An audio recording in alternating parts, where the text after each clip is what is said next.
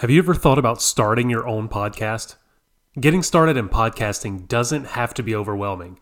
It can feel like a lot when thinking through the right microphone to use, how to edit, and where to find guests.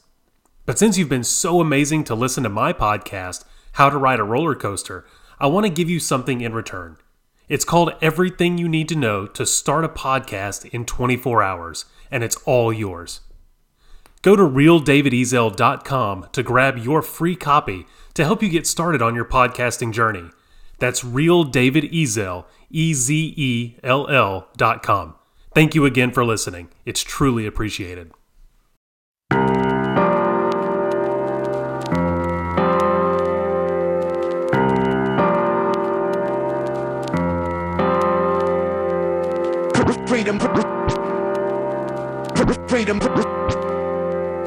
Freedom over fame. Freedom over cycle stays the same. Welcome in, everyone, to How to Ride a Roller Coaster. I'm your host, David Ezel. Here, we'll talk with business owners and founders on what it's like to ride the roller coaster known as entrepreneurship. How to navigate the highs, the lows, as well as tangible tips that you can use right now to kickstart your business or idea. Let's get to it.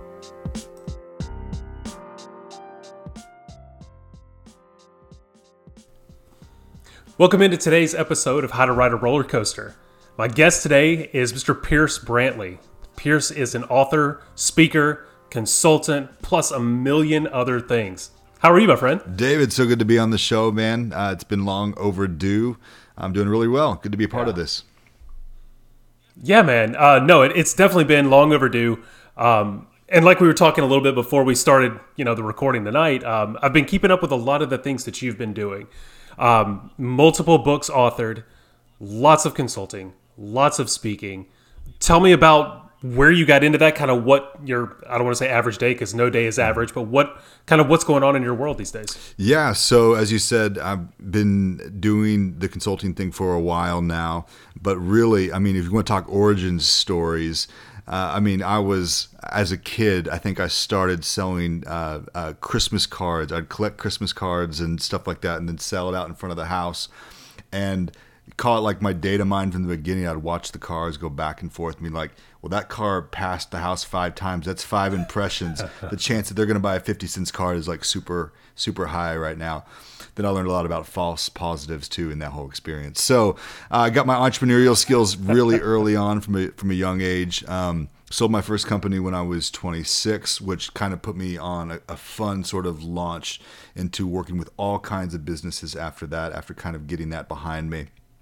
Now what I do is I'm a Fortune 500 consultant. I typically work with blue chip companies, but what that's allowed me to do, working on that sort of outer edge of the best companies, is come back around to solopreneurship and say, kind of reverse engineer, okay, there are these different stages that a business goes through that are super interesting and very different.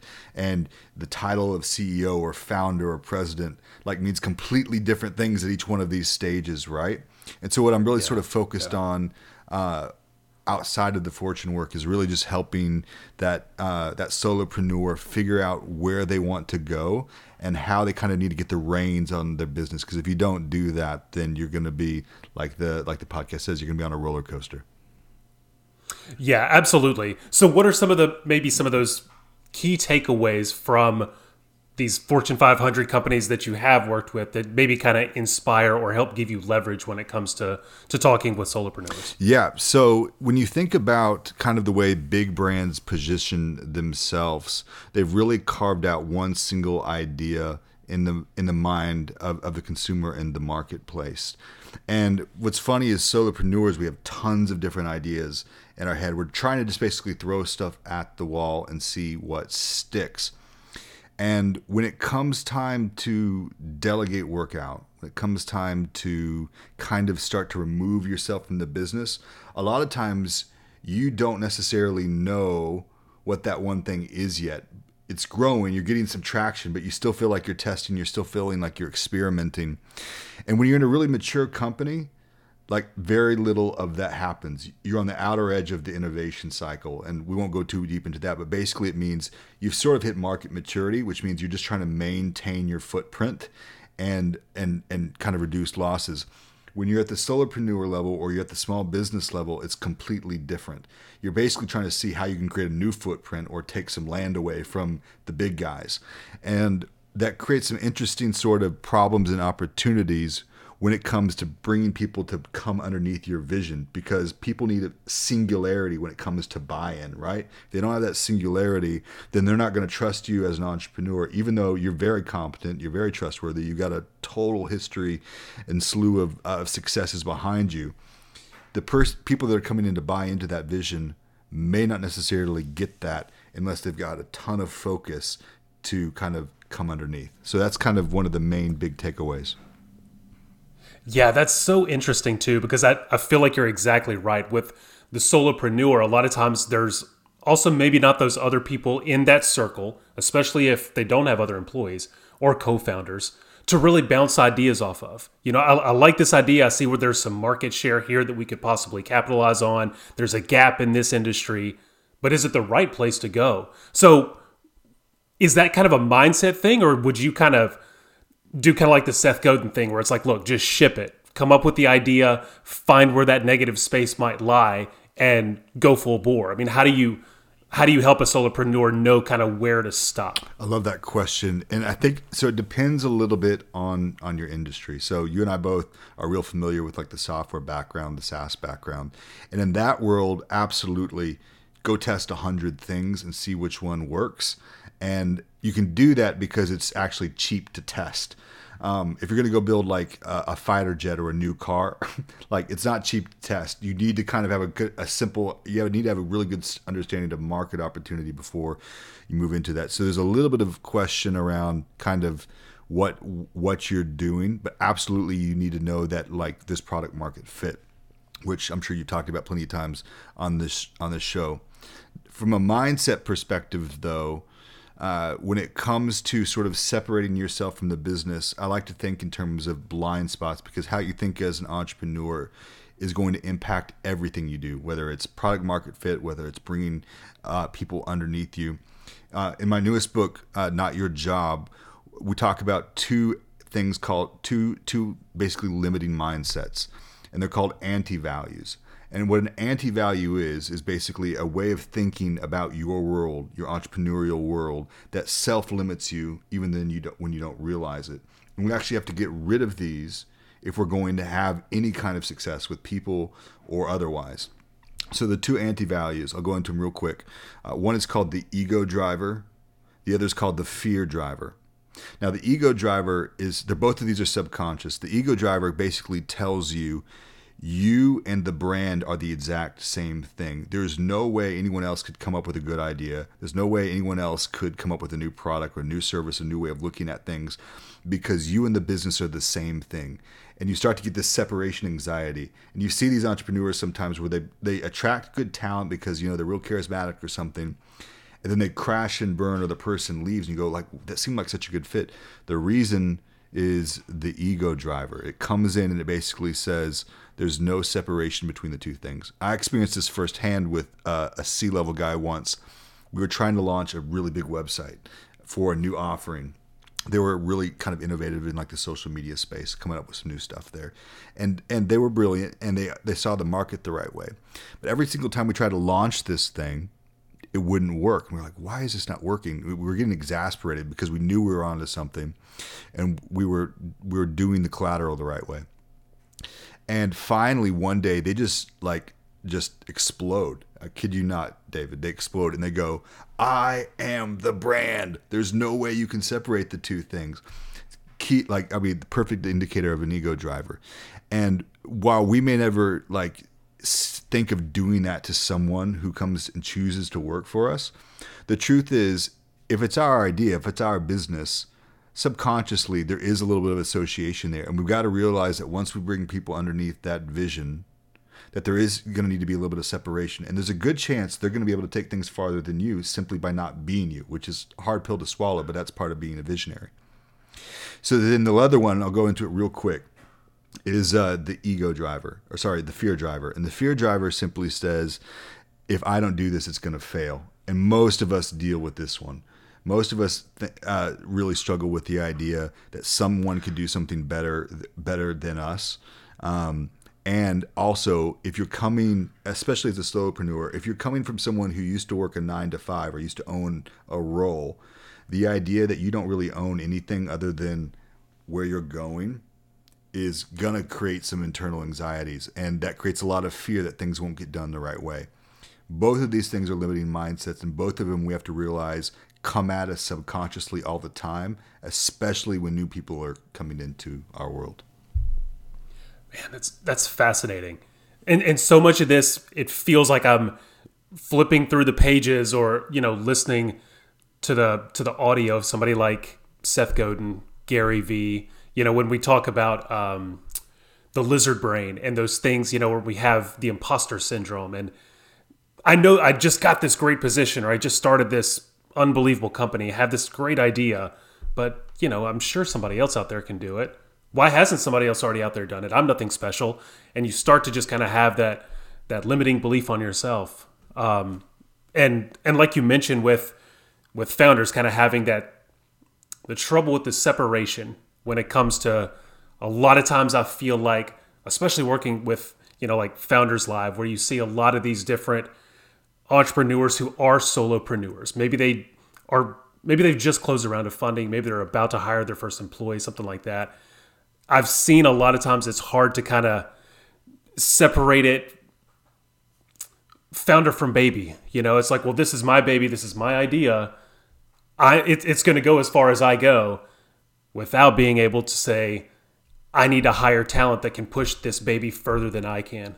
I need to hire a great community that's going to help me nurture and raise this baby. I can't do it all on my own. I have the grand vision. I know where I want it to go, but I have to at some point be able to kind of loosen up on those reins and trust those people that I have hired, because I did make those hires. And that's how we're going to get to the next level, is to bring people on that share that value, share the why of where we want to go, and let them help nurture this baby. That's absolutely right. And, we're both parents of young kids. And, as dads especially, like, you never want to be helicopter dad, right? Where you're just kind of hovering around watching. Because why? That even though it may feel natural to kind of want to make sure they don't mess up, the very fact that you're watching to make sure they don't mess up means that you're probably going to play a part in them messing up. Like, they need to kind of step out. And it's really hard, right? We do the same thing as founders. So in the book, I talk about basically 4 levels. It's called the elevator effect. And there's 4 levels of delegation that every founder needs to kind of get grips on, because each level frees you up to focus more on vision, focus more on execution, focus more on, making your investors happy, if that's, an aspect for you. So the first floor is the ground floor, is called Know What I Know, which is simply, you have to communicate the history of the company, the vision of the company, the insider language or ways of talking about the brand, and the role that person is going to have. Like, that's table stakes. If you don't actually start there, none of your attempts to separate yourself from the work and get other people into it are going to be effective. And the reason they're not going to be effective is because of those drivers we talked about earlier. Subconsciously, you're going to just pull the work away. So you have to set that good foundation.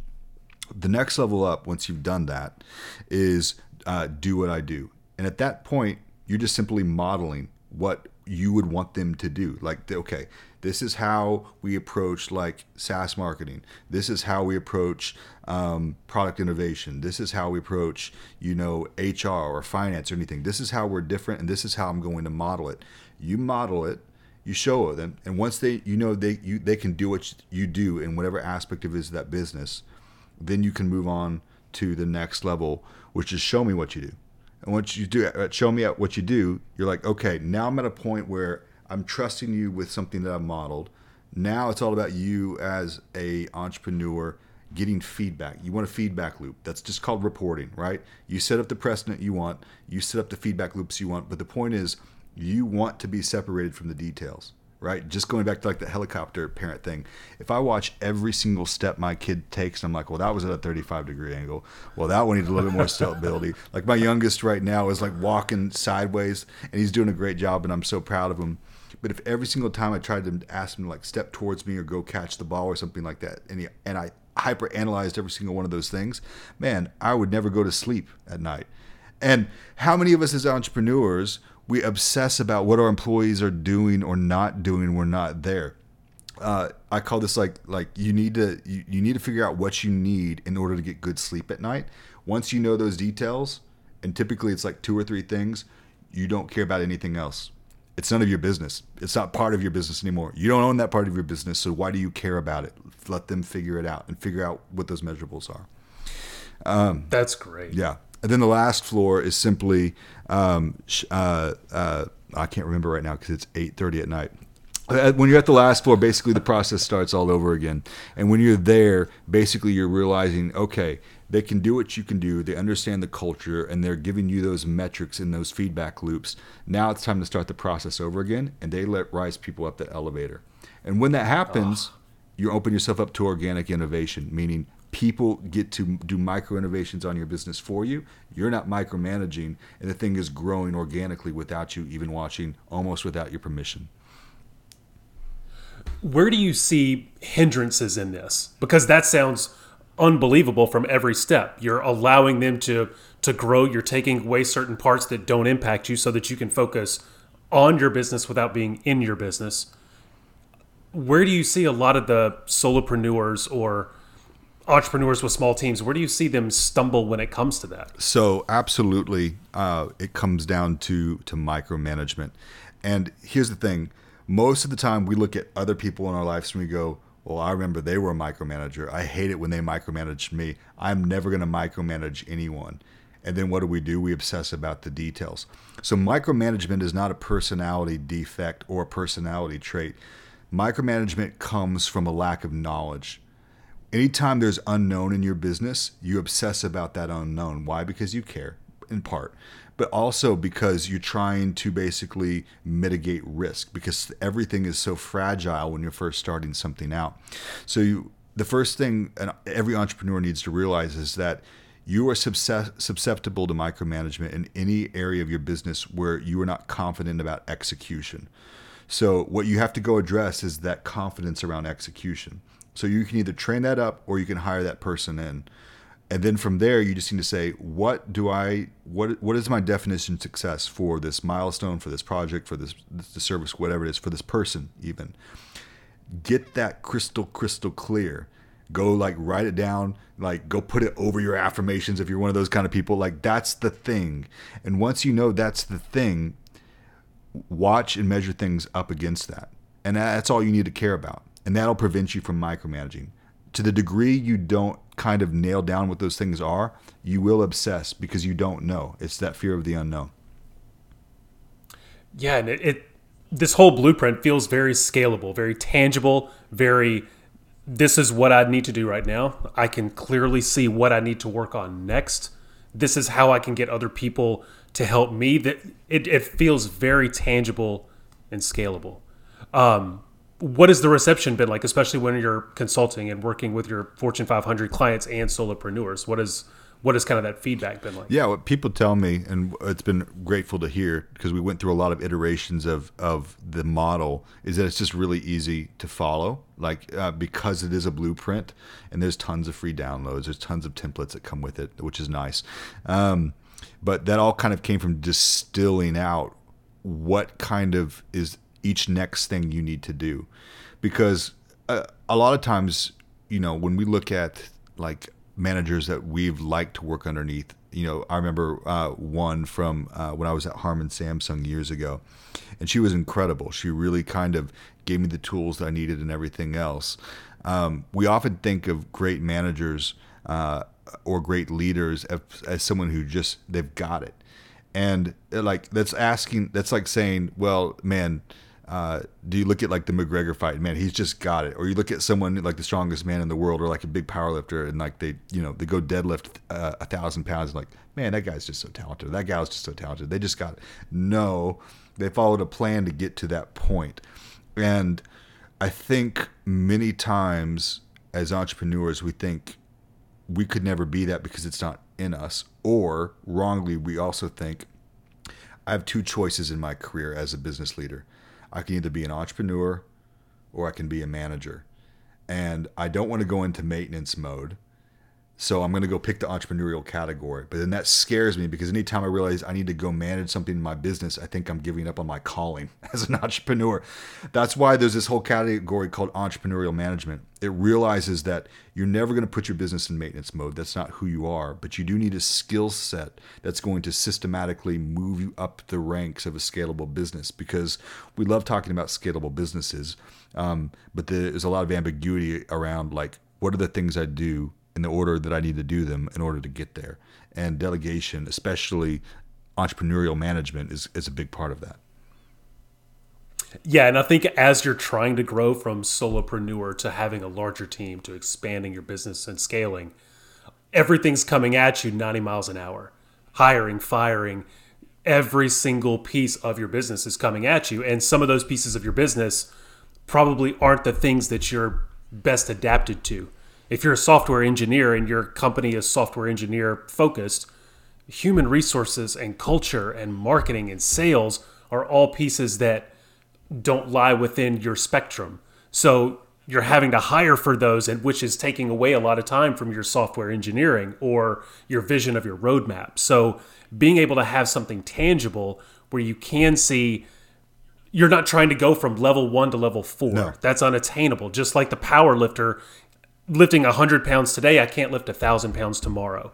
Everything starts going from level 1 to level 2, and that's how you start to build. And I'm so glad that there are things like this and what you've created, because I do feel like when it comes to growing that business from a solopreneur perspective, a lot of times it does feel kind of murky, because should you go, how big is too big? Should I keep it small? I've heard that smaller is better, but I want to be bigger because maybe there's more investment opportunity or whatever the case. But being able to have that blueprint in place, I feel like that's just super helpful to anybody that's trying to have those same directions. Yeah, I appreciate you saying that. And I think you hit on a couple key things, because so your business is never going to grow past you, right? So as a solopreneur, you can get deeper and greater talents. Like, you can get better and better and better what you do. But really, that's synonymous with being just like an A-level employee, right? So you can go really deep on skill set and really trust that skill set. But your business is never going to go past your skill set. And so the question is, do you want a business that's heavy on your skill set or heavy on your vision? And really, you can't have both. Like, you got to make a choice there. It doesn't mean you can't be a skilled entrepreneur, but hopefully your skill set is not what makes your business great. Otherwise, it's going to end up being a pretty limited business. Not saying you won't ever have impact. It just means when you think about the potential that your business could have through the lens of your vision, then it's going to be a limiting factor. The other thing I think I'd sort of say to all that is, like, to the degree you don't start taking those baby steps, is going to kind of lead you towards burnout. And burnout's something I talk about a lot with entrepreneurs, because it's the number one killer of businesses. I think it was last year, Harvard Business Review put out some information, and it was like $300 billion. There's $300 billion in losses every single year. And that loss is actually linked directly to burnout of the business leader themselves. And I see it happen over and over again with folks who just, they sleep at their businesses. They're there on the weekends, and they keep on thinking, someday, like, there's going to be a tipping point. The tipping point is you getting out of the way. If you don't get out of the way, your business is going to implode. I like to call it the time tax. Eventually, when you first start your business, you're like, I'll give some time to it. It's my baby. I'm going to make it grow, right? So you put in 40 hours, you put in 60 hours, you put in 80 hours. Before you know it, your business is taking all of your time, which means it's taking all of your energy, which means it may flourish in one area, but then it's going to die on another. It's going to flourish back in another area, it's going to die in another, and you're going to go back and forth, and it's going to get smaller and smaller and smaller until it's just a nova, and it implodes and it's gone. So you've got to start taking those baby steps now. And to the degree that we take them seriously, we're going to be able to kind of lift ourselves out of that with a lot less stress, with a lot less pain, and having a lot more time for our family and the things we love to do as well. You know, I don't think that there's enough talk about the energy release of entrepreneurship, because it's just like you said, it's either full burnout, I work all day, every day on something, and my health suffers, my family quality time suffers, or I'm looking for that, work-life balance is kind of a side hustle thing on both ends of the spectrum.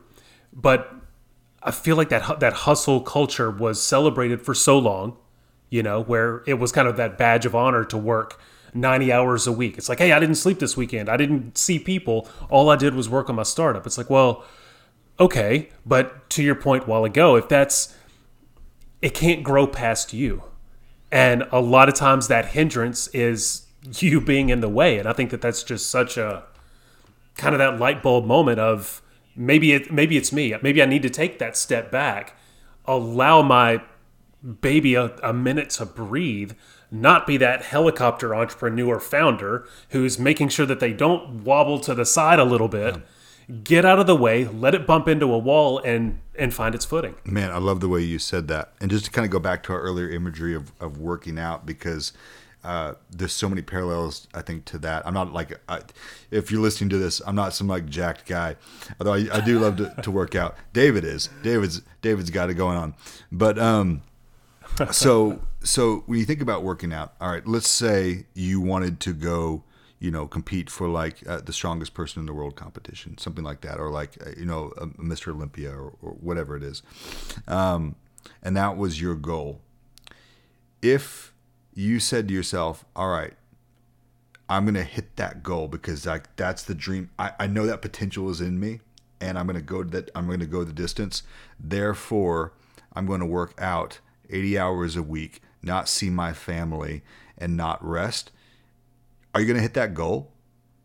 No, you're going to kill yourself. Like your body needs focused execution on the things that work to grow so you can get towards that. And the same, like it's the exact same with entrepreneurship. The idea of hustle culture, like that's great if you want to go watch like Billionaires on HBO or something like that. Like go consume all of the movie versions of that you want. Good entrepreneurs are good at execution. And good execution is like, we're here in Texas. It's like working with a sniper rifle. It's focused. It knows exactly where it wants to hit, and it does that. It's not a shotgun approach. It doesn't do everything at once. That's going to kill you. You're not going to be able to do it. So a healthy, mature entrepreneur realizes that it's all about the right execution at the right timeline, at the right point, and really nailing that landing, not exhausting yourself. If you exhaust yourself, you're going to be no good, and you're not going to hit your goals. That's just reality. Do you still find that a lot, even with maybe some of the advising side, when it comes to some of those Fortune 500 companies? Just thinking through the energy release and take kind of your sniper versus shotgun metaphor, or is that a little bit more in the solopreneur? Once you get to the Fortune 500, maybe it's not quite. You don't see it quite as much. The funny thing about, I think, any business, no matter what the size it is, and there's probably parallels to this outside of the business world, is that they're needy relationships, right? So like if you give it, 80 hours of your time, it'll take 80 hours of your time. However, if you give it 10 really good hours of your time, it'll take 10 really good hours of your time. So this is hard. Again, part of this is hustle culture, like you were saying. But a business will take what you give it. The healthy thing to realize is that just because you're giving doesn't mean it's a healthy relationship, right? So the difference, I would say, between, and this is the hard thing, when you're just getting stuff off the ground, you do have a lot of identity, going back to those drivers and getting that thing off the ground, right? Your name's on the line, your last name's on the line. What are your significant others going to think about you? What are your other entrepreneurial colleagues going to think about you? So you have a lot on the line, like emotionally, you're vested in it. And so it doesn't feel like giving a lot, especially if you're passionate about it.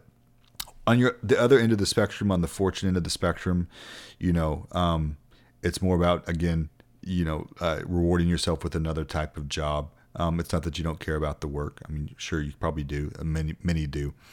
But again, fortunes and blue chips are most of the time concerned with keeping that footprint. So whereas a lot of energy at the solopreneur side is about basically getting ground and getting that customer base and moving things forward.